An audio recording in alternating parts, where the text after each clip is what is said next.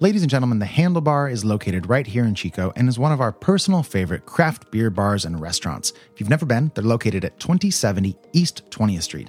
And they have a happy hour 7 days a week from 2 to 6 p.m. That's right, 7 days a week. You get $1 off any of their amazing craft beers they have on draft. It's a great list. Go check it out. It's changing all the time. They also have amazing food, cocktails. They have a great patio, dog-friendly, kid-friendly. Bring your dogs and your kids. Who cares? Again, that's the Handlebar, 2070 East 20th Street, right here in Chico. Go check them out. Hey, folks, Max here. Happy Friday, or if you're listening on KZFR 90.1 FM, happy Thursday evening. Our schedules have been a little bit tricky this month. Our schedules meaning myself and my co-host, Johnny Summers. And instead of not putting out an episode this week, what we decided to do was go through the annals of our favorite episodes of the past year or so and pick one that we thought was worth sharing again. And we've chosen to share our episode 229, where we covered the film Summer of Soul. It's a musical documentary directed by Amir Questlove Thompson, the drummer for The Roots. We both really love that film, and we covered some beers from Jackrabbit Brewing out of Sacramento, which we also really enjoyed. It was a super fun episode, so please enjoy episode 229, and thanks for listening.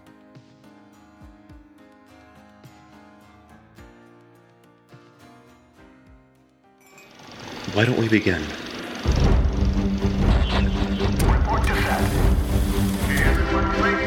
We hope you enjoy. Let's make this one count. And action. This is Fresh Hop Cinema. Hey, and welcome to Fresh Hop Cinema, your hopefully favorite craft beer and movie podcast based in Chico, California. My name's Max Minardi. I'm Johnny Summers. How y'all doing out there? This week on the show, we have our review of The Summer of Soul. It's the music documentary from first-time director Amir Thompson, better known as Questlove from The Roots. And with the help of never-before-seen footage, it tells the story of what came to be known as Black Woodstock, a 6-weekend festival in Harlem during the summer of 1969. That's right, and we're drinking 2 beers from Jackrabbit Brewing out of Sacramento. The first one is a peach pale ale, and the second one is going to be a blood orange IPA called Citrus Sunset. I'm pretty excited for both of these beers. So if you're listening on KZFR 90.1 FM this lovely Thursday evening, you're hearing my voice. You will only hear our first beer and the spoiler-free portion of our talk about Summer of Soul. But yeah, give them a little bit of hope here. If they do want to hear the entire episode, they can find it plus more than, believe it or not, 220 other film and beer conversations, episodes of this show, dating all the way back to 2016 at any of the following places. On the Spotify, the SoundCloud, and Apple Podcasts, we drop new episodes every Friday. If you like it, please rate us and review us and let us know, let other people know. Spread the word. Yeah, if you've done all that and you want to now find us on social media, be our friends, follow us, that sort of thing, we're on Instagram, Letterboxd, Untapped. We're on Facebook and Twitter. You can find us at Fresh Hop Cinema. Or if you want to save yourself a couple steps, just go to our website, www.freshhopcinema.com. Or drop us an email at fhccast@gmail.com if you've seen this movie, this documentary, I should say, or if you have tried any of these beers from Jackrabbit. Or if you just have general questions, comments, concerns, complaints, praise, all of the above, or maybe a nice gravy recipe. Nice. I haven't gotten one of those in a while, so send it over. fhccast@gmail.com. If you have followed us on social media, if you have sent the emails, if you're like, what else can I do to be involved in this show? You can give us money on Patreon. That's where you can give us $1 a week or $2 or $3, however much you'd like. And in exchange, we give you access to bonus content, exclusive invites to our up-and-coming events. Now that sort of COVID is on the back burner, we're going to start having events again. We have all sorts of fun bonus content series, including sometimes just kind of shooting the breeze, sometimes extra movie reviews, sometimes what it means to be a best boy in a movie production. We explain all that, and all that bonus content goes back to when the show started in 2016. So if you just can't get enough of us, you can find all that on patreon.com/freshhopcinema. Johnny Summers, that's enough housekeeping, I think. Let's get into beer number 1. And just before we do, you said we're drinking stuff from Jackrabbit Brewing Company. They are no strangers on our podcast. Maybe give me a little background on our relationship with Jackrabbit, if you would. Yeah, this is actually their 4th appearance on the show. We kind of seem to cover them about once a year, which, I mean, as we plod on through the years, that'll start to happen more and more.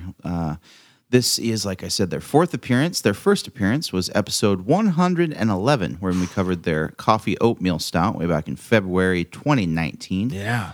And then we also covered Waffletown Maple Brown in March 2020 of last year. And then episode 183, we did Strawberry White Ale in July of 2020 last year. We've liked some of their beers, we've loved some of their beers, and we've been real cold on some of their beers. So we're definitely all over the map with this brewery. So kind of a fun one to revisit once a year just to see what they're putting out, what they're kind of doing these days. So I'm excited to dig into the Peach Pale Ale and then also the Blood Orange IPA. Those have been done quite a bit, specifically even by breweries in Sacramento. So I'm really curious to see how theirs matches up to some of the others we've had. All that to say, let's jump in, maybe? No? Yeah, I was going to say one other thing. Like, when you listed them like that, I realized the thing that appeals to me, just on looking at their beers most of the time, is that they have some really interesting flavor combinations and names for stuff. Like Waffletown Maple Brown, which we both really liked. I remember us both being, I think, above an 8 on that out of 10. And I remember liking the Strawberry White Ale. I think you maybe mentioned there wasn't enough strawberry in it for you.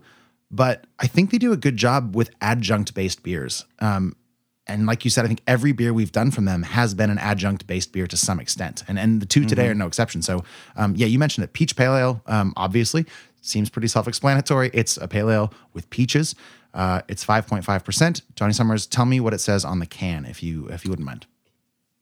Yeah, so on the can, it reads, this is a pale malted... Wait, what's it say? Hold on. It's sideways. I'm trying not to spill it. Yeah. I have half the beer left. It's very hard. Don't want to ruin my keyboard. Sure. Pale malted barley is the foundation for this light and... They left the D off. Typos. Yeah. Foundation for this light and refreshing pale ale with a healthy dose of peach. So yeah, kind of probably could have figured that out. But Sure. that's what they say, and they didn't have much online about it, so that's the descriptor we have. No IBUs available. But yeah, 5.5% alcohol.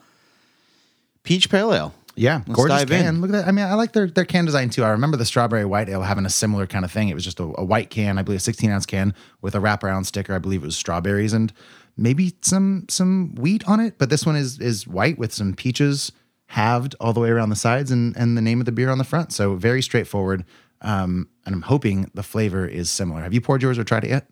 Yeah, I've poured it and tried it, but I do have to say that their can design is pretty clean and pretty eye-catching. Yeah. Part of the majority of the reason I picked up their beer and then looked at the dates to see if they were fresh and then even Googled it to see how long we'd done it. Yeah. First started with just eye-catching labels. The labels screamed summertime beer. They just looked like something I would want to grab and sit by the pool and drink. So right off the bat, that's the first thing that usually draws your eye. So trust that. See what happens. That's usually what I do. I have tried it. I've poured it. I wish it was a little bit colder. I'm probably trying this a little bit warmer than is ideal. It's got a big nose. Yeah. Okay. I already have thoughts, but you keep going with yours. Go ahead.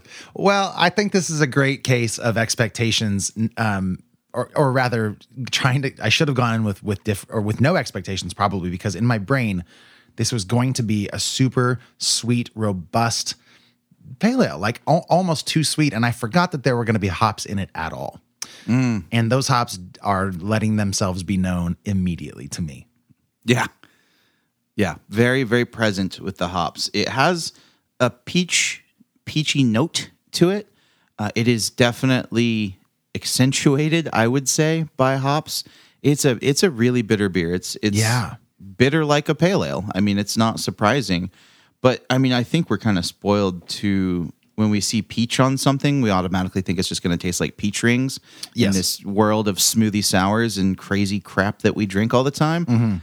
So to have just like an actual peach juice type undertone in a hoppy pale ale is probably more understated than both of us were anticipating. And I don't know if that's good or bad. I'm still trying to wrap my head around how I feel about this beer as well. I am too, and that's a challenge that I actually really enjoy because, like you said, when you smell it, it's very peach forward. It definitely lended to my expectations of it being a sweet pale ale, and of course there are sweet notes. There's a ton of peach in there, but it is far and away. I would call it, if I had to pick sweet or bitter, I would go bitter, almost certainly. Yeah, absolutely. On the front, middle, and end of this beer, it's bitter. It is definitely peppered with notes of peach, but it is not the star player. The peach is definitely second fiddle to the pale ale aspect of this beverage. 100%. I'm picturing myself as a peach farmer in 1860, kind of taking my wagon to market. And a lot of my peaches were sold at the first market, but I'm trying to go to the second market to sell kind of what I got left. And what I got left are maybe not the creme de la creme of my peaches. And like my donkey's tired from pulling, but I've got these peaches and I'm going to sell them. And I'm a straw hat and I'm munching on these peaches, even though they're way too bitter for what I would usually use to represent my farm. But here we are. And I actually don't hate that. I like the spirit it makes me feel. Like I'm a go-getter and I'm going to go to the market with my peaches. Yeah, like don't give up on these peaches. No, and to that point, I do like this beer. I think it's tasty. Well, I like it because it's first and foremost beer flavored. When you get fruited anything, especially pale ales and IPAs, that's a fine line that you have to walk between super sickly sweet and overly saturated in flavor versus letting the beer speak for itself. And you obviously want to find a balance somewhere in the middle to make it a good representation of what you're trying to sell. And some that we've had go way too far in the sweet direction. Yes. I can't say that I've had too many that have a fruit type adjunct that go subtle with it, except of course the strawberry white ale from Jackrabbit, which I really remember disliking quite a bit because I felt robbed of any and all strawberry flavor. Yes. It was really disappointing. And this, at least it has the peach nose and it definitely has peach flavor, but it's just married with such a bitter, robust, still very nice and very drinkable hoppiness from the pale ale. It's kind of at odds with itself. It smells one way, then it tastes another, but then you get a little bit of the peach flavors. This beer's kind of got its feet in two different lanes, and I don't know. I kind of wish it would have picked one, but I also kind of like the balance. Like this beer is making me have feet in two lanes. Totally. Yeah, I bet it does sort of change your you mentioned it makes you want to kind of kick up by the pool and relax. And this no longer is that kind of beer for me. Still is for me. Okay. Yeah. It's just too, like the bitterness is so intense for me that it's just not quite that sort of quaffable, quenching summer beer vibe, but I do like it. And I like that it's challenging. I give major points to something that is going to potentially be a bit divisive. I like that. You know, I just really like it because it's not too sweet. Like you still have the peach flavor and the peach notes, but it's not overbearing. It's not too sweet, and it's still drinkable as a pale ale. Is there fruit in it? Yes. Is it the star of the show? No. If that's what you're looking for, this beer's probably not for you. But I would say if you want a peach pale ale with like real subtle peach that's more pale ale than peach, this is a beer drinker's fruited pale ale for sure. Yeah, it's a West Coast IPA drinker's beer.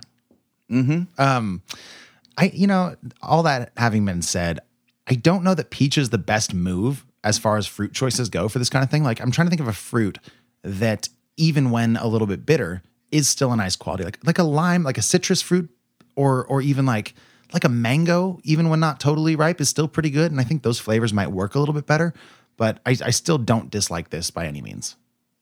Yeah, definitely. I mean, that's why historically speaking, grapefruit pale ales and grapefruit IPAs do so well, because that flavor profile lends itself to the hoppiness of the beer.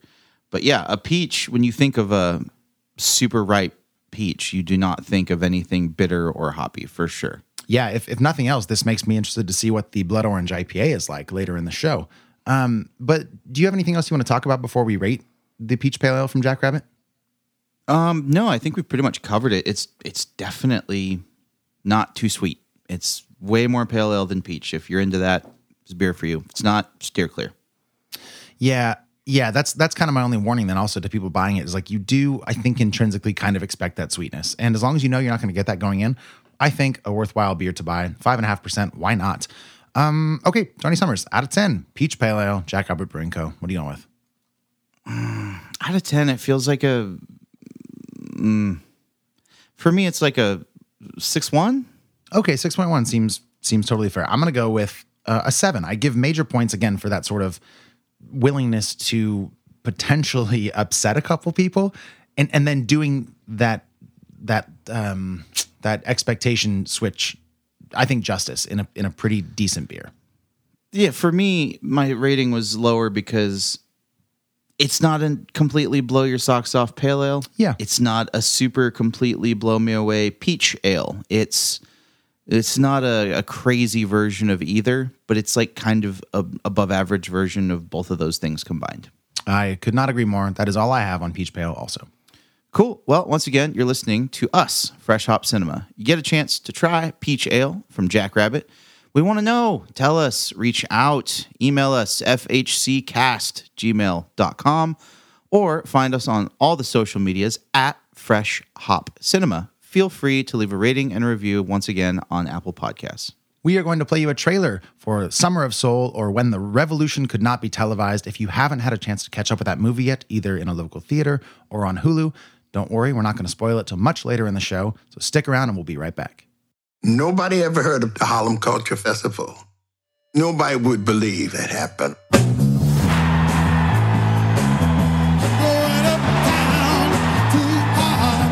6 weekends of major artists. The Panthers were the security and kids were sitting up on the trees. I was nervous. I didn't expect a crowd like that. Something very important was happening. It wasn't just about the music. 1969 was a change of era in the black community. The styles were changing. Music was changing. And revolution was coming together. We are a new people. We are a beautiful people. That concert took my life from black and white into color. We wanted progress. We are black people and we should be proud of this. We were coming together to say this was our world and how beautiful it was. We're going to try to sing a song together. Don't wait for your neighbor, because your neighbor might be waiting for you.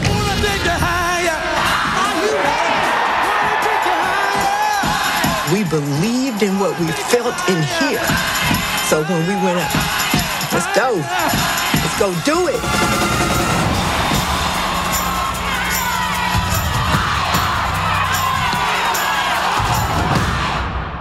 If you're just joining us, you're listening to Fresh Hop Cinema, and that was a trailer for Summer of Soul, or When the Revolution Could Not Be Televised. In the summer of 1969, the people of Harlem attended the Harlem Cultural Festival to celebrate Black history, Black culture, music, and fashion. The festival would later go on to be dubbed Black Woodstock, and performing were the likes of Stevie Wonder, Mahalia Jackson, Sly and the Family Stone, David Ruffin of The Temptations, plenty of other artists. The festival, B.B. King, sure. The festival was filmed by a professional film crew for posterity, and then the footage was promptly buried from the public. And over 50 years later, that footage was dug up and assembled by Amir Thompson, who we mentioned earlier is better known as Questlove, the drummer for The Roots. And he shows us the concert itself, obviously, but he also manages to contextualize that concert within the greater scope of 1969, talking about things like the moon landing, the heroin epidemic in New York, and even some featurettes of the musicians today seeing the footage for the first time since they played the festival. This was a film that was on both of our radars, I think, Johnny, when we were talking about picking a movie for this week. And I think you mentioned it, and I was like, oh yeah, like I totally forgot we didn't even have that on the schedule. So I'm so glad you mentioned it because I was so looking forward to seeing it. I think per tradition, though, I'm not going to give my thoughts yet. I'd love to know what you thought, kind of what you expected, and maybe how this stacks up to other concert films that you've seen. Yeah, absolutely. Before I get into that, this was released July 2nd in theaters and on Hulu. Runs about just shy of 120 minutes. Yeah, so sweet. It is just a couple clicks away on Hulu. Definitely click on it. Okay. So, Summer of Soul, it had been on my radar for quite some time. I had seen trailers popping up and was just fascinated because, one, I love documentaries. Two, I love learning about things that I have never even thought of that existed. And this is one of those things that was, in its time, epic and groundbreaking and completely brushed under the rug. Mm-hmm. It feels like a massive travesty to not only U.S. history, but, Black history and music history, that this just kind of got swept under that rug for so long. It was massively overshadowed by another music festival in 1969. You might have heard of it, Woodstock. And I think we've all seen the documentaries on that. If you haven't, there's some good ones, some great concert footage, the likes of Jimi Hendrix, and the list was extensive. But what we find in Summer of Soul is this really thoughtful and well put together documentary with not only interviewing musicians that performed, but deep diving with attendees that were there as children and as teenagers and as college students that had never seen any of the footage. And we got to kind of relive it with them. And it felt like peeking behind a historical curtain to this absolutely magical event that took place over multiple weekends that was just filled with vibrancy and life and community and culture and the most amazing fashion. And it was such a fascinating look at what it was like to be alive in 1969, specifically in New York and even more specifically in Harlem. A real deep dive and a pretty neat education of a slice of American history. And I think it was real sad that this had never been released. But I think it's amazing that Questlove was able to pull this together. And I thought it was an absolute treat. It got me emotionally a few times. There were songs. One of the biggest things I enjoyed was putting together some of these historical, iconic songs with the people that sang them. I'd heard so many of these songs hundreds of times, be it in car commercials or movies or what have you, all across pop culture, not knowing that they came from these really influential and groundbreaking, mold-breaking artists from the late 60s. So that was really the best part for me, was just getting a thorough education into soul and all other different kinds of music. So this, for me, was an absolute treat. I enjoyed every minute of it. It was impossible to look away. I couldn't stop remarking to myself on the amazing fashion and just how beautiful the clothes were. Everything about this, it was an audio and visual and mental, educational, absolute gem of a documentary that I'm so happy exists. So I think you should 100% watch it. It's a big thumbs up for me, and that's my thoughts in a nutshell. Yeah, I was sort of warring with myself, going back and forth. I'm not sure what this is listed as in terms of genre, because it is a documentary, but it's so much more than that. And it's not just a concert, though it is also clearly the concert. Like, you see a lot of just performance, but it's those two things. It's also social commentary, and it's all of this woven into one. Based on this, like, I think it was like 40 hours of footage that Questlove, as a first-time director, by the way, manages to weave into this larger sort of quilt of 1969, the summer of. And that in and of itself, I think, is a really amazing feat, to say nothing of the actual cinematography that was captured that day, and the music and all that. Like, so from that perspective alone, I think this is worth checking out, because I mean, I didn't know about this, and shamefully, I suppose, but I had never heard this. This isn't taught. We hear about Woodstock kind of as like the big festival, but 1969 is obviously eclipsed by a lot of other things, like the moon landing, which comes up here, and I'm sure we'll get into some of that as we discuss this film. But mostly, I just like the multiple lenses through which you can watch this movie. Like, you can watch it if you're just like, let me hear some fun late 60s, early 70s music during the time it was written and performed. Like, you can watch it for that. Or you can watch it to understand how the social conscience was feeling about Vietnam. Like, it works on all these different levels. I think that's so interesting. And it makes this movie transcend, just your average documentary or concert movie. I think it's so cool. Yeah, it evolved into a really interesting narrative with multiple lenses, and it could have very easily gotten cluttered and bogged down. But I think it was a real testament to the editing and the way it was put together, that it never did like get in its own way, and like it never stayed in one lens too long. You know what I mean? It had all these amazing perspectives, but it wasn't about any one of them. It was about the collective, all of them. And I thought that was genius filmmaking. I guess I was also sort of caught off guard by how large of a scale this thing was. And there was no official, like, it was all free, so there's no tickets and there's no tracking how many people came. But I think the estimate that they gave in the film was over the 6 weekends, between 300,000 and 400,000 people came. And like the mayor of the city, John Lindsay, was on board with this. Like, it was a huge thing for the Black Panthers. They provided a lot of the security. Like, it was a huge thing. And the fact that I didn't hear about it until this movie started being advertised points a pretty accusatory finger at something. And we can probably speculate on why this footage has never been seen. We don't have the greatest track record of treating black art very well in this country, so I'm guessing that's part of it. I was also super intrigued by this idea of this festival as a means of like calming people down to avoid riots, and like that comes up. They said that in the movie, that maybe they had this festival so that they wouldn't burn down Harlem in '69. Yeah, and like, I don't know, man. The more they talked about what was going on, it was like, well, I kind of would have understood if that's the route you guys took. Like, sure, but like, also music as a means for preventing that sort of thing, I think, is a really beautiful concept. Yeah, definitely, and the togetherness and the community of it all, and all the kids running around, and the fact that it was free of charge was just. I don't think there's ever been a music festival like that. I mean, I haven't heard of it, but I guess that's not to say there hasn't been one. But I haven't heard of it. Yeah. Apparently, we can't hang our hats on what we have and have not heard of. Right. You got any like favorite performances? I know you mentioned a couple that got you. Which ones were they? I really liked. Was it Nina Simone? Sure, she was. Yeah, she's in it. Yeah, and Gladys Knight was amazing as well. Yeah. BB King. You forget just how legendary that dude is. And also Sly and the Family Stone. We had a moment with the song Everyday People because I had never heard that much of that song. Where had you heard it before? Like in a snippet.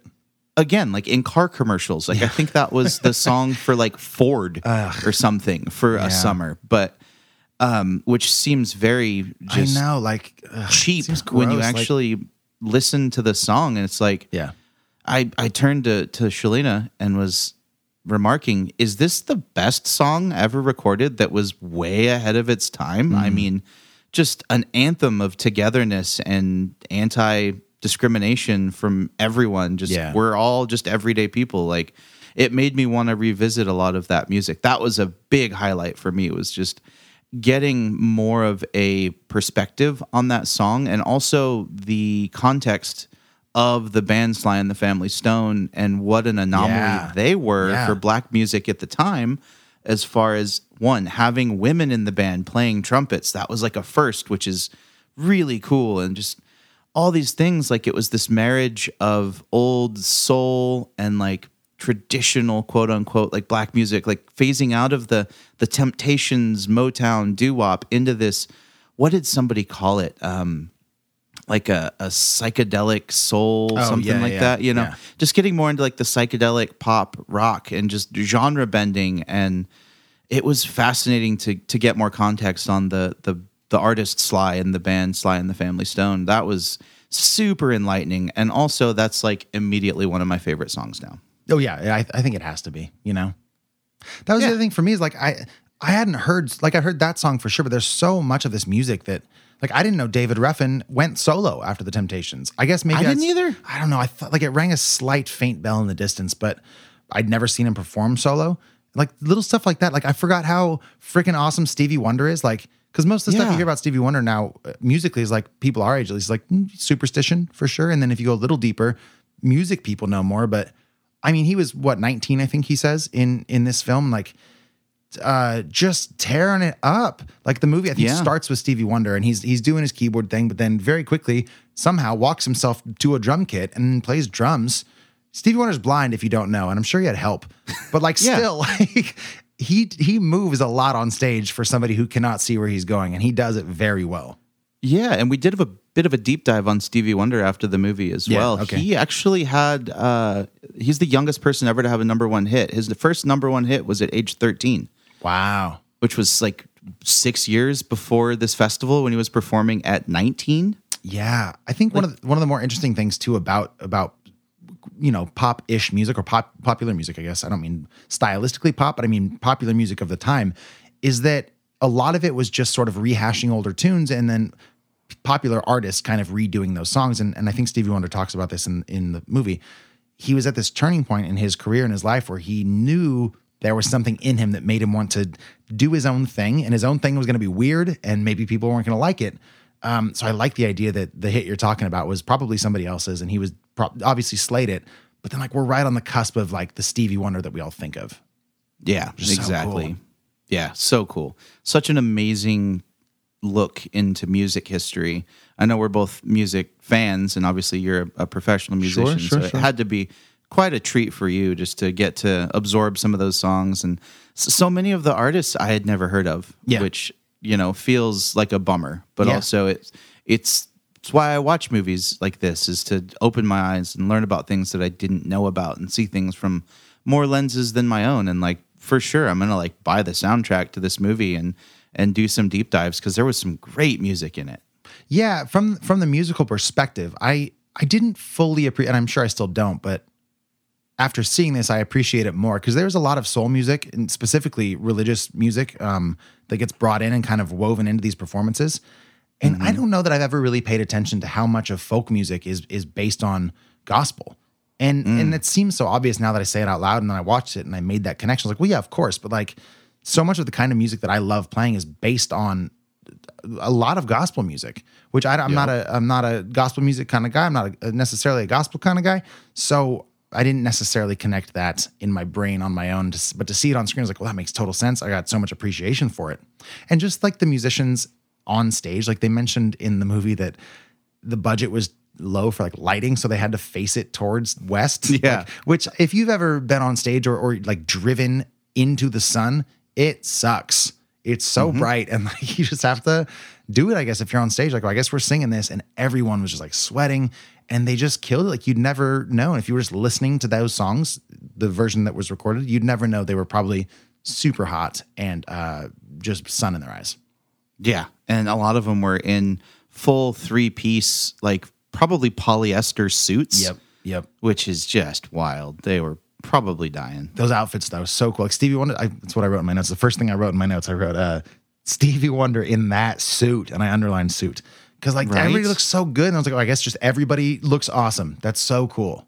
Yeah, I couldn't get over the fashion in this movie. Like, dude from The Temptations blew me away with his fur collar, pink bow tie. Like, get out. So you look cool. so good. I know. Just put a little effort in. That's like people show up to gigs now in like a t-shirt and a backwards baseball hat. And it's like, come on, man. Like, people want to be entertained. Put on, granted, I nobody knows this unless you follow me on Instagram, but I wore a pretty sweet couple outfits from my gigs in Reno recently. Your jackets for the Pepsi So were cool. pretty on point. So I was like, now it's like this perfect sort of alignment of me seeing these people from 69. Like, I think like they do. We got to dress up better, everybody. Put on a good show.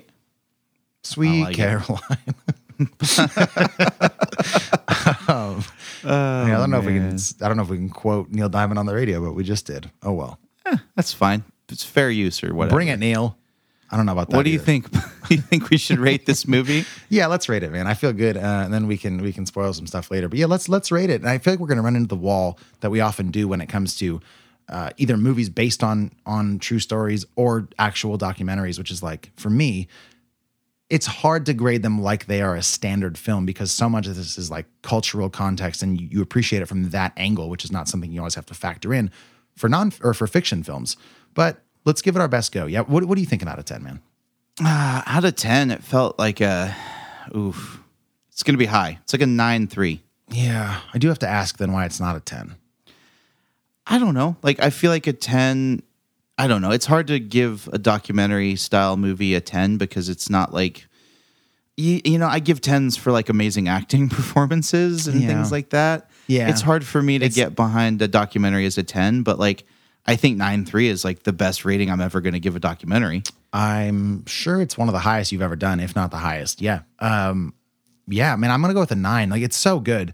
But yeah, there is something, maybe it's just us being conditioned and watching so many fiction films or non-documentaries that I don't quite have the scale in my brain to dial in all the factors, but it's so good.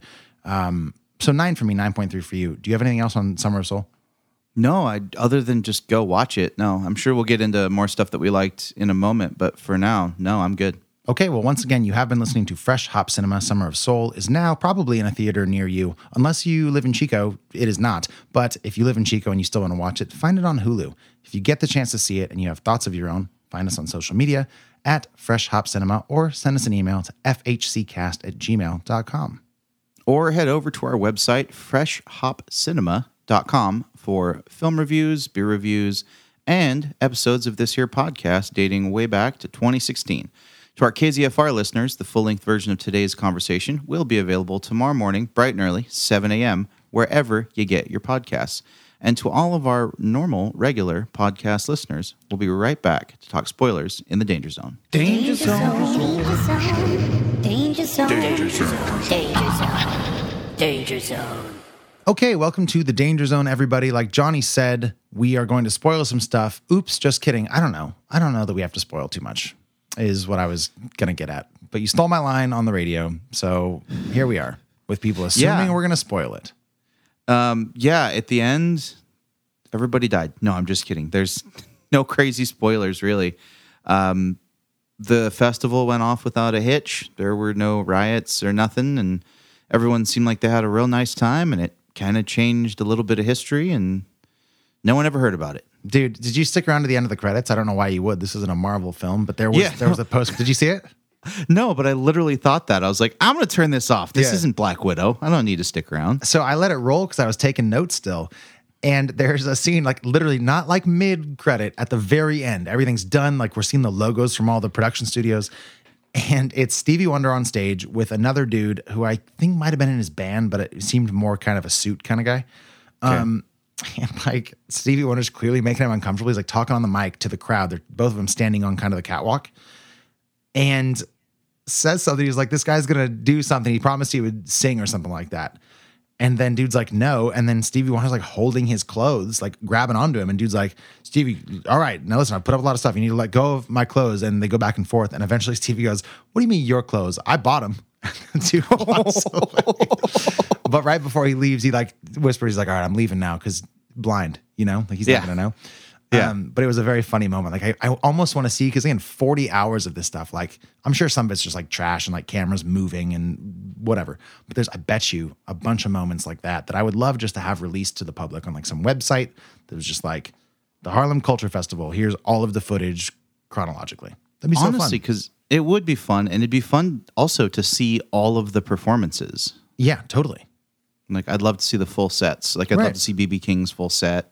Because they really only played one song or half a song of a lot of the artists they covered. Yeah, I'm sure I can't imagine that wouldn't. I mean, Questlove being the musician that he is, like must have an appreciation for that sort of thing. Oh, yeah. So barring any like weird legal stuff, which I also can't imagine being a thing, I'm sure that'll be available. Yeah, I'm sure a lot of those artists would like sign over some rights or like, let them use it because it's going to push them into relevance again. They might sell some records. Right. Let's talk moon landing.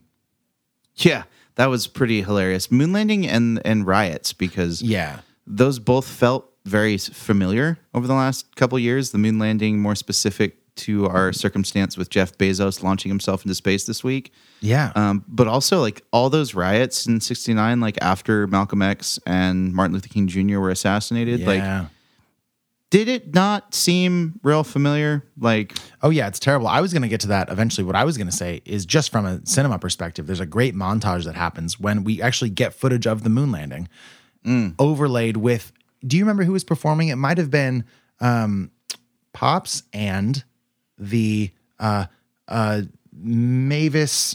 Who was Mavis? I can't think of her last name right now. Mavis Staples, the Staples Singers, right? Pops and the Staples Singers, I think was the group.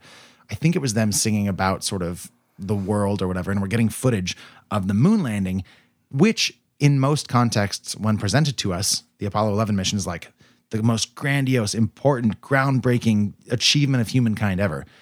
And then somebody interviewing people at the festival is like, you hear about the moon landing?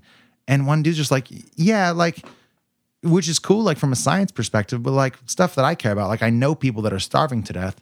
And if you got a government who is spending a ton of money on weapons and going to space and can't feed their citizens, like something's wrong.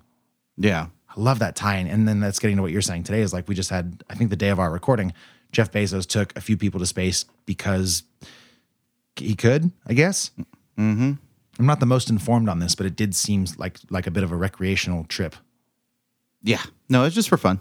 And yeah, it's hard to not put that into today's context and be like, yeah, like we still have people starving. And like the dude's rich enough to fix a lot of, not just America's, like the world's problems with the insane mountain of money that he has. And like, just priorities seem kind of wrong, you know? Yeah. Exactly. And I loved in the movie the dichotomy of the interviews with like the black dudes in Harlem that were like, man, I don't really give a shit. Like, yeah. And then there's the one white guy that's like, I really feel like we all came closer today. Yeah, together. it's the people watching the moon landing versus the people that are at this festival. And it's like different crowds for sure. Like, oh, it was cracking me up listening to the white dudes. Just like America got a lot closer together today. We're all unified. I think it's just like, and yeah, I mean, I agree. Like that's probably like whenever I've seen the moon landing before, there is this sense of awe and like we look what we've done as things that used to crawl out of the water as tadpoles. Like we've come so far, and then it's like you recontextualize it from the perspective of somebody who you are not most of the time. And it's like, all right, well, this is darker than I thought. Like I haven't considered this other perspective, which is a bummer, but now I have. So I feel I've done my duty. Now I'm a better person. I don't know. Well, at least, I mean, you've taken a step to expand your mind a little bit, and that's all anyone can ever ask. I guess. So I like those moments. My other favorite sort of cinema thing was, and I can't imagine this was filmed like this, so I'm going to attribute it to Questlove, but there's during Stevie Wonder's longer performance toward the last third of the film, you get this sort of overlay of film with him like doing his foot thing on his wah-wah pedal and playing, and it keeps switching back and forth and makes for this really immersive experience that transcends sort of the typical concert single camera with some switching up between cameras, but like single shots. And I thought that was really artistic and a very cool way to sort of capture the feeling of that song in particular. Yeah, totally. That was really cool. I think that's about all I have on this. I'm just looking over my notes one more time. The moment with Mahalia Jackson and Mavis Staples. I was asking you about musical moments. It's like Stevie Wonder was great, B.B. King, obviously, but there's that moment where Mahalia Jackson and Mavis Staples are sharing a song.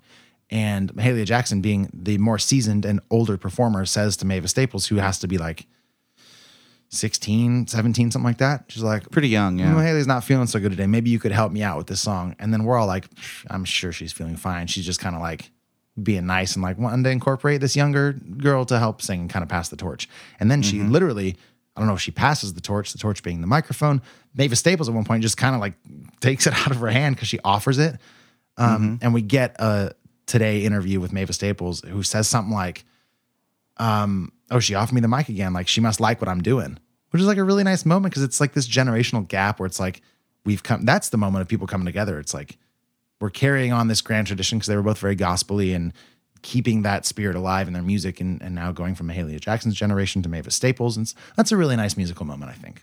Yeah, it was. And it was also really neat in that moment. Was it Jesse Jackson that had been speaking just before that? That sounds right, but I'm not positive. Yes, because he was there when Martin Luther King Jr. was assassinated, as well as the saxophone player.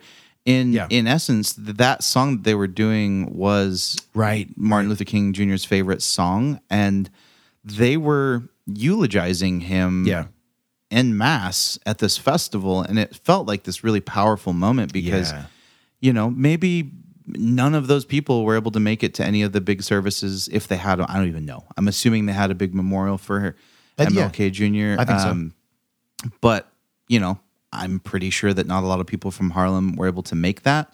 So for like a couple of MLK Jr.'s friends and confidants to be there and speaking about him and like to have that shared experience of, sharing grief and eulogizing a hero of theirs and, quite frankly, America's. Sure. I thought was really neat because there's something in that communal being able to have those emotions that is important, and I thought that was a really cool moment. They were singing his favorite song, and then that moment of torch passing happened in that song. It felt like really powerful, just like one of those, like, wow, that's amazing. They were able to capture that on film. And so many people were there to experience it together. It was just really a magical moment in this film. Yeah, agreed. Okay, I'm good on Summer of Soul if you are. I am. Okay, if you get a chance to see it, just like we said earlier, let us know, everybody. You got all the stuff in the notes. If you're listening on the podcast app, there's our contact info. If not, just maybe you remember it from the top, but we want to hear what you think. And it's time for beer number 2, the highly anticipated, going to set the tone for our feelings towards Jackrabbit for the rest of forever. Maybe not that intensely, but either way, it is time for beer number 2. So, Johnny, what is it? I'm drinking it. Oh, you look, I feel like sometimes we need to open stuff together and then I'll give this intro and like, you're like, yeah, I've been drinking it for 20 minutes. I'm like, what are you doing? No, I just took my first sip of right. Citrus Sunset. Well, I'm going to open it. Okay. It is a blood orange IPA, 6.5%. Don't get much of a description other than that. So, blood orange. I think there's nothing else on the can. Yeah, just blood orange, 16-ounce cans, Citrus Sunset IPA. Very beautiful can design. We're looking at like a sunset with a field of sunflowers. And yeah, again, very eye-catching, very summery, very time of the year appropriate. So I have sipped it. Max, have you? Just took my first sip. Yeah, okay. Comparably subtle when it comes to the fruit flavors. It's definitely still bitter. There's no mistaking this as a West Coast IPA. I think it's the right way to say it. It's definitely a West Coast IPA. There is a bunch of citrus. I don't know that I personally would have picked out blood orange. I might have gravitated towards something like a musty grapefruit, which is also to say it's not the brightest IPA I've ever had, but I don't hate it on my first sip. I will tentatively say that I so far enjoy it. What about you? Yeah, it's really as advertised with the... I didn't even notice with the title. It's I keep cutting my own sentences off. It's advertised as a Citrus Sunset IPA. Sure. I grabbed this thinking it was just a quote-unquote citrus IPA. Didn't even notice until we got into the notes and I was like checking out the beers. Like, oh, hey, it's a blood orange IPA. Cool. Yeah. That's exciting. Curveball to myself. So I like it just for what I thought it was. It was just going to be a citrus-forward IPA. It is definitely pithy, super, super rindy, very grapefruity. I can't say that I'm picking out any blood orange at all. Blindfolded, possibly, I would say this is a grapefruit IPA. Yeah, on a second drink, I actually found it, and I'm not like I don't wake up and crack open a blood orange every morning. Like I don't have them all that often, but. Well, they're not eggs. That's true. You never just crack open an orange. You don't want to just crack. That's how you know they're ripe. You just crack open. Just falls out. Opening an orange on the edge of a frying pan. Yeah. But there's something to be said for a little bit more of a robust kind of intense citrusness that isn't quite as sharp as maybe your typical grapefruit or orange. And I do get some of that. But I was going to ask you also, man, if you can call to mind many blood orange IPAs. Well, you got the Blood Transfusion from Track 7. Sure. There's been a few. That's the one that comes to mind. My brain goes to Brew Free or Die, the blood orange variant from 21st Amendment. Yeah. And I'm sure there's more. I'm pulling up a list real quick. Oh, sure. Dogfish Head does Sunday Feels, which is one that I haven't had, but I have heard of. And then there's a few more listed here that I've not even heard of. So I'm not going to bother and just seem like a poser. But there's plenty of blood orange IPAs out there, I think. And certainly blood orange beers. It goes. Yeah. People put them in. It's like feels like they're trying to go for like a classier citrus IPA, right? And it doesn't always work. I don't think it works super well in the Track 7 beer. I do think it works well in the 21st Amendment, and I'm trying to figure out if I think it works well in this. See, I remember liking Blood Transfusion, but I haven't had it in a long time. Mm-hmm. I would like to revisit it because, for example, on Track 7's website, they say that pomegranate and raspberry qualities in blood oranges make exceptionally good IPAs. Interesting. Which I'm not super well versed in just what blood oranges taste like, so I would like to maybe get a firmer grasp on that flavor profile before I can judge that against, an adjunct IPA, because I know what a grapefruit tastes like. Kind of tastes like this. I would like to know what this is achieving or what it is missing when it comes to blood orange profile. Don't think I can fully attest to that without having that base of knowledge. But what I can say, this is a nice beer. It's really approachable, very crushable. I love the level of bitterness. It reminds me of just like a straight up hardcore West Coast citrus IPA. This beer for me is like a strike right down my wheelhouse. Oh, nice. Wait, are you pitching or are you hitting in this scenario? I'm hitting. It's a strike right at me. It's in my strike zone. It's a good pitch to hit. I don't mean to throw some sports logic, but a strike is when you've swung and missed. Is it not? A ball can be a strike without, if it's a strike and you hit it, it was still going to be a strike. I feel like they have pitched a strike. And that doesn't. It's not a great analogy. Like the batter has missed, and they've sunk it right into the catcher's mitt. There's a total strike. Otherwise, you'd say they knocked it out of the park. Okay. I don't know who the listeners are going to trust with sport analogies here. I know. That's fine. I just figured I'd take a swing at it. And they're back on the side. So this beer is right in the sweet spot of my strike zone where I want the ball to be pitched so I can hit it out of the park. Okay. We've full circle. I love it. Yeah, no, it's definitely right up my alley. This beer is my speed for sure. It's subtly sweet. It's got like a little bit of like bitter juiciness right on the finish and like on the back that kind of cuts the dryness of the finish a little bit, which I like. It's aggressively bitter though. It is like the aftertaste is not particularly pleasant. This is one of the more bitter and gnarly hoppy beers that we've done in a while. It's stony even. The brewery Stone. It's very stone aggressive. It's got that kind of really bitter, biting kind of aftertaste that I remember when I first tried something like even just their normal IPA, but there's one other one, Arrogant Bastard, which is a pretty malty IPA, but still like very, very bitter on the back burner. And this has that for sure, which is not everyone's cup of tea. I don't necessarily know that it's mine, but I do know that most of the time it's yours. Yeah, definitely. Yeah. I like this beer quite a bit. It strikes that mark for me as far as just real bitter. I enjoy that. I mean, if you don't enjoy that, you're obviously not going to like this as much. But I really like that style of beer, that West Coast tradition of being aggressively hoppy and just really like chewy hoppy. I like it. I like it less than you, but I still like it. It's mostly the bitterness that I find out a little bit off-putting. And there's something, I don't know, man. When I go for West Coast IPAs, I go for that sort of bright. If it's going to be citrus, I go for the bright citrus. Those really sort of crisp, tangerine-y kind of notes. Maybe not tangerine, but like lemony and grapefruit certainly, and maybe even a bit orangey, like those really bright ones. And this falls more in line with the kind of musty, heavy, pairs really well with the heavy malt backbone kind of hop profile. And it's not bad. It's just, for me, can be a bit daunting and not something that I turn to very often. That's fair. Yeah, this is in the area of beers that I would probably seek out if I was craving this particular style. So yeah, definitely like it more than you, I think. How much do you like it in numerical values, 1 through 10? 6. Okay. Yeah, I also want to point out that we're drinking this about a month old. So very fresh. I think our first beer was about 2 months, if I'm not mistaken. So both of them well within the window of what you'd expect them to keep their quality in. Yeah, this is a 7.5. This is a solid 7.5 all day IPA. Okay, I think that's really great. Can you tell? We didn't even ask this in the first segment, but where can people find this in town if they want? I picked up both of these beers at Spike's Bottle Shop right here in Chico, California, off of East First Avenue near In Motion Fitness. That's right. You can find Spike's Bottle Shop on all the social medias at Spike's Bottle Shop. I don't know. I went into commercial mode. 1270 East First, if I'm not mistaken, from back in our years where they were advertising with us. I believe it was 1270 East First. Days of yore. Yeah.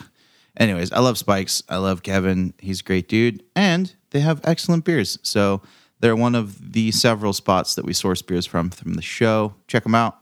Yeah. Buy these beers. If you're not in Chico, Jackrabbit distributes, obviously Sacramento, obviously up north towards us a little bit here in Chico. Bay Area, I believe they have San Joaquin Valley listed on their website. So chances are, if you're listening to this north of the Grapevine, you can probably get your hands on some Jackrabbit. And I think this being their 4th appearance on the show with a mixed bag today skewing positive, I think we both say try it. How much were these? Both beers were under like $5. Yeah. All right, cool. If you're going to say like 7 is too much, I think, but anything below 7, I think is probably reasonable. I agree with that. And below 5 is a steal. Mm-hmm. Okay. Anything else on beers or anything else you forgot to say about Summer of Soul, or should we just move into to Hot and Bothered? No, man, I think we're there. We've covered all the bases. We've pitched all the strikes. We've swung at all the balls. Let's do it. Let's score a touchdown. Okay, let's find our harmony voices. We'll sing along to this magical tune. Everybody ready? And a 3 and a 4 and a... Very, very nice, everybody. You sounded great. I thought we were going to actually sing. Well, you're welcome ready. to. I was going to say that we just made everyone think that you and I were singing there. Oh, yeah. But if you want to give it a go, you're welcome to. No, I'm good. I thought we were going to do it together because you said get your harmony voice ready. And I was like, all right, I'm ready, Max. Let's do to this. our listeners. I don't know. No one else is here. It's just you and me. I didn't think anyone was listening. Well, then here we are in Hot and Bothered. It's me and you, and maybe people are still around and they sounded great. We'll assume that everyone just sounded great singing that. Let's talk. If you've never heard the show before and you don't, what do you always mean Hot and Bothered? It's the part of the show where we talk about things that don't necessarily have to be beer and movies, and it's just stuff that has us really excited or potentially bummed out, which translates to hot and bothered in our lives. So, Johnny Summers, why don't you start with something for me? You've been streaming anything new to Netflix by chance, or Hulu, or any of the streaming services? Yes, you dirty, rotten cheater. You looked at my notes. You knew something was streaming. We share notes. We do share notes. Yeah. Season 2 of a series called I Think You Should Leave is now streaming. It's called I Think You Should Leave with Tim Robinson. And boy, let me tell you, this show happens to you. You don't watch it. You feel like sometimes it's watching you. It is a ridiculous, outlandish, sometimes incoherent sketch comedy television show with like probably 6 different little sketches and maybe things in every episode, sometimes less, sometimes more. It is fantastic. If you're a fan of things like Portlandia, Key and Peele?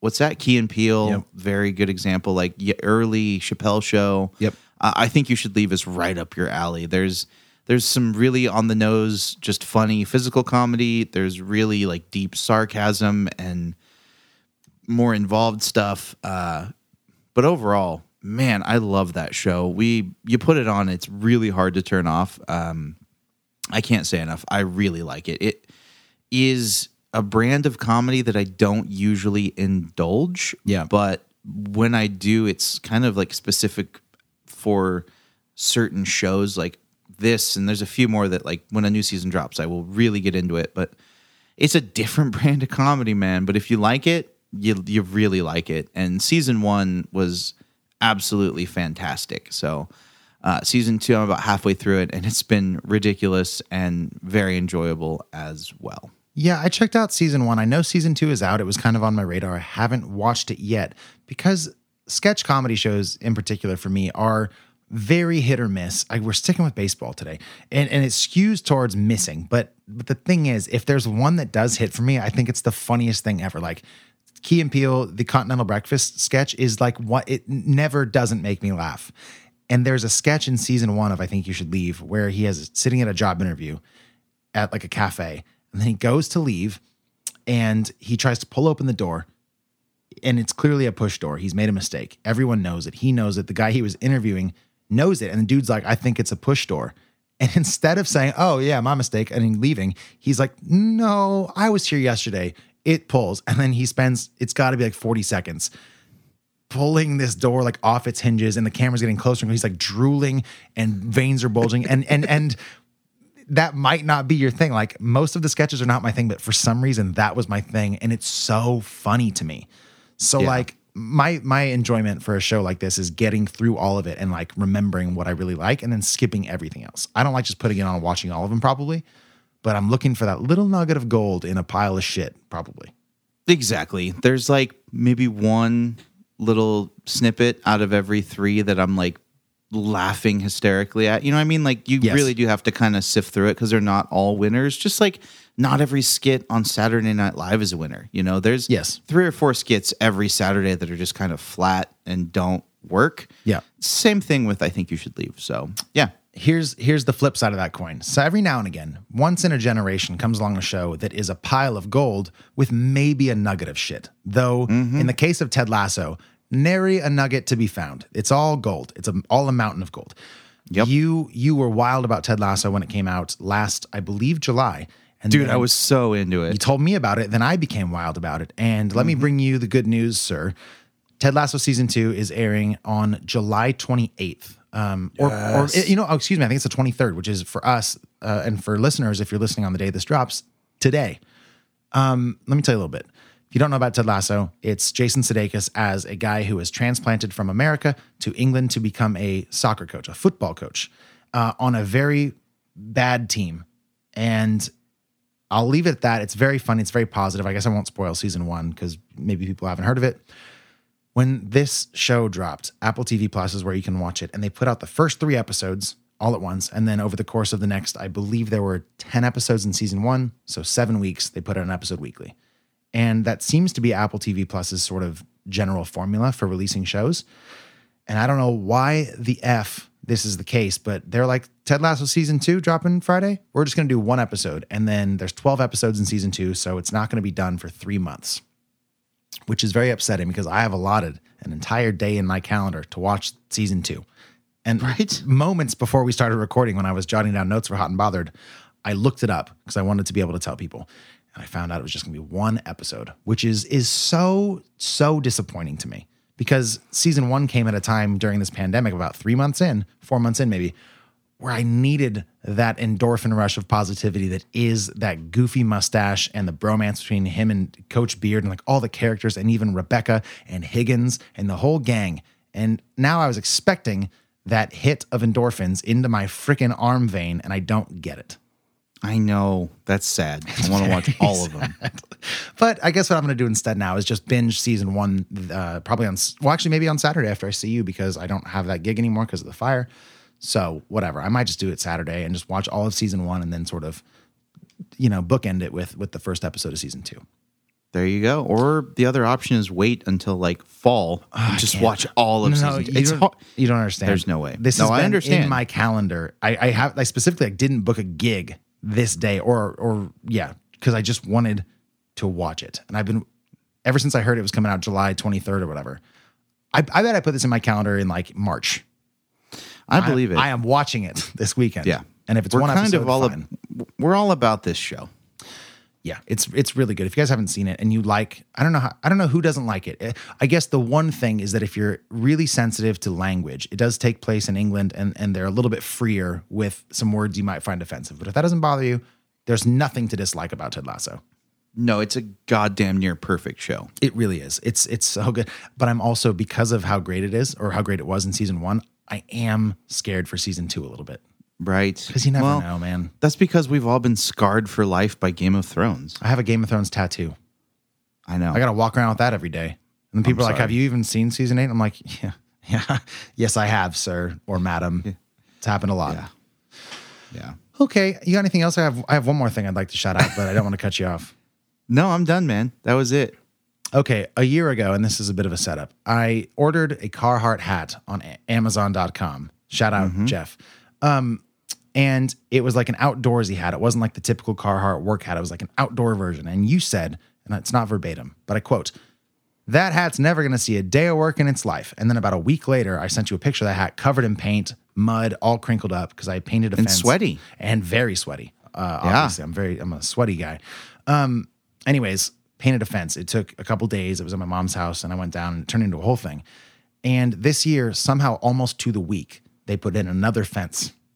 And I spent the weekend painting that. I still have paint on my hands for my show tonight. So that'll be a little bit weird. It looks a lot like blood because they went with like a dark redwood kind of stain. And it's not totally on my hand. Like part of it's washed off, but it looks like blood stains. And I just wanted to put a little bookmark in this so that I can remember this is the second time I've done the annual fence painting at my mom's house. So that's what I did yesterday. Well, hopefully she just keeps putting up fences. Build that wall. Whoa. There's a lot of traffic. I actually do want them to build a wall, but the price of wood these days.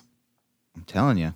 Okay, that's all I got. Thank you for indulging me. I know I spoke more than you this time, Hot and Bothered, which hasn't happened in many a moon, I don't think. Yeah. Well, I was out of town this last weekend, and you're like, I'm gonna make up for that right now. I'm gonna tell you everything. No, I just didn't have time to absorb content, Yeah. so I was kicking it by a pool, drinking beer, and nobody needs to hear about how amazing my life is. That's just that feels braggadocious. It does indeed. So on that note, I suppose we leave people. End of show announcements. You got anything unusual?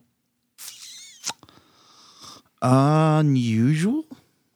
Yeah, I don't know. Like weird stuff we got to shout out. I know we're going to shout out breweries and movie for next week, but other than that, I think that's the only housekeeping we have to do, aside from saying that the show, of course, wouldn't be what it is without the support of Bailey Minardi, all of our friends and family on Patreon, our folks at the Handlebar. Johnny, what if you want to go as specific as beers, you may, but I think brewery might just do the trick. Who are we drinking next week? Next week, we're going to be drinking beers from High Water Brewing. Yeah, it's been a minute since they've been on the show. My first exposure to High Water was the Campfire Stout way back in I think before we even started the show, but it blew my mind. It was so good. Mm-hmm. And I suppose that's a great transition for the film we'll be watching. Speaking of blowing one's mind, it's a film called Old, the newest from M. Night Shyamalan. So believe it or not, there's probably going to be a twist. It's the story of people who end up on a beach, and all of a sudden, time, great shout out to our bonus content this week, passes differently on this beach. My guess, black hole. That's just the quantum mechanic interest in me. But if you get a chance to see Old before next Friday and grab some beers from High Water, drink along, watch along with us. It'll be a great episode. And I think that's all I have. So that's Johnny Summers. That's Max Minardi. We will see you next week. Don't forget, drink some good beer, watch some good movies, and be good to each other. Report to set. Everyone ready? We hope you enjoy. Let me put down.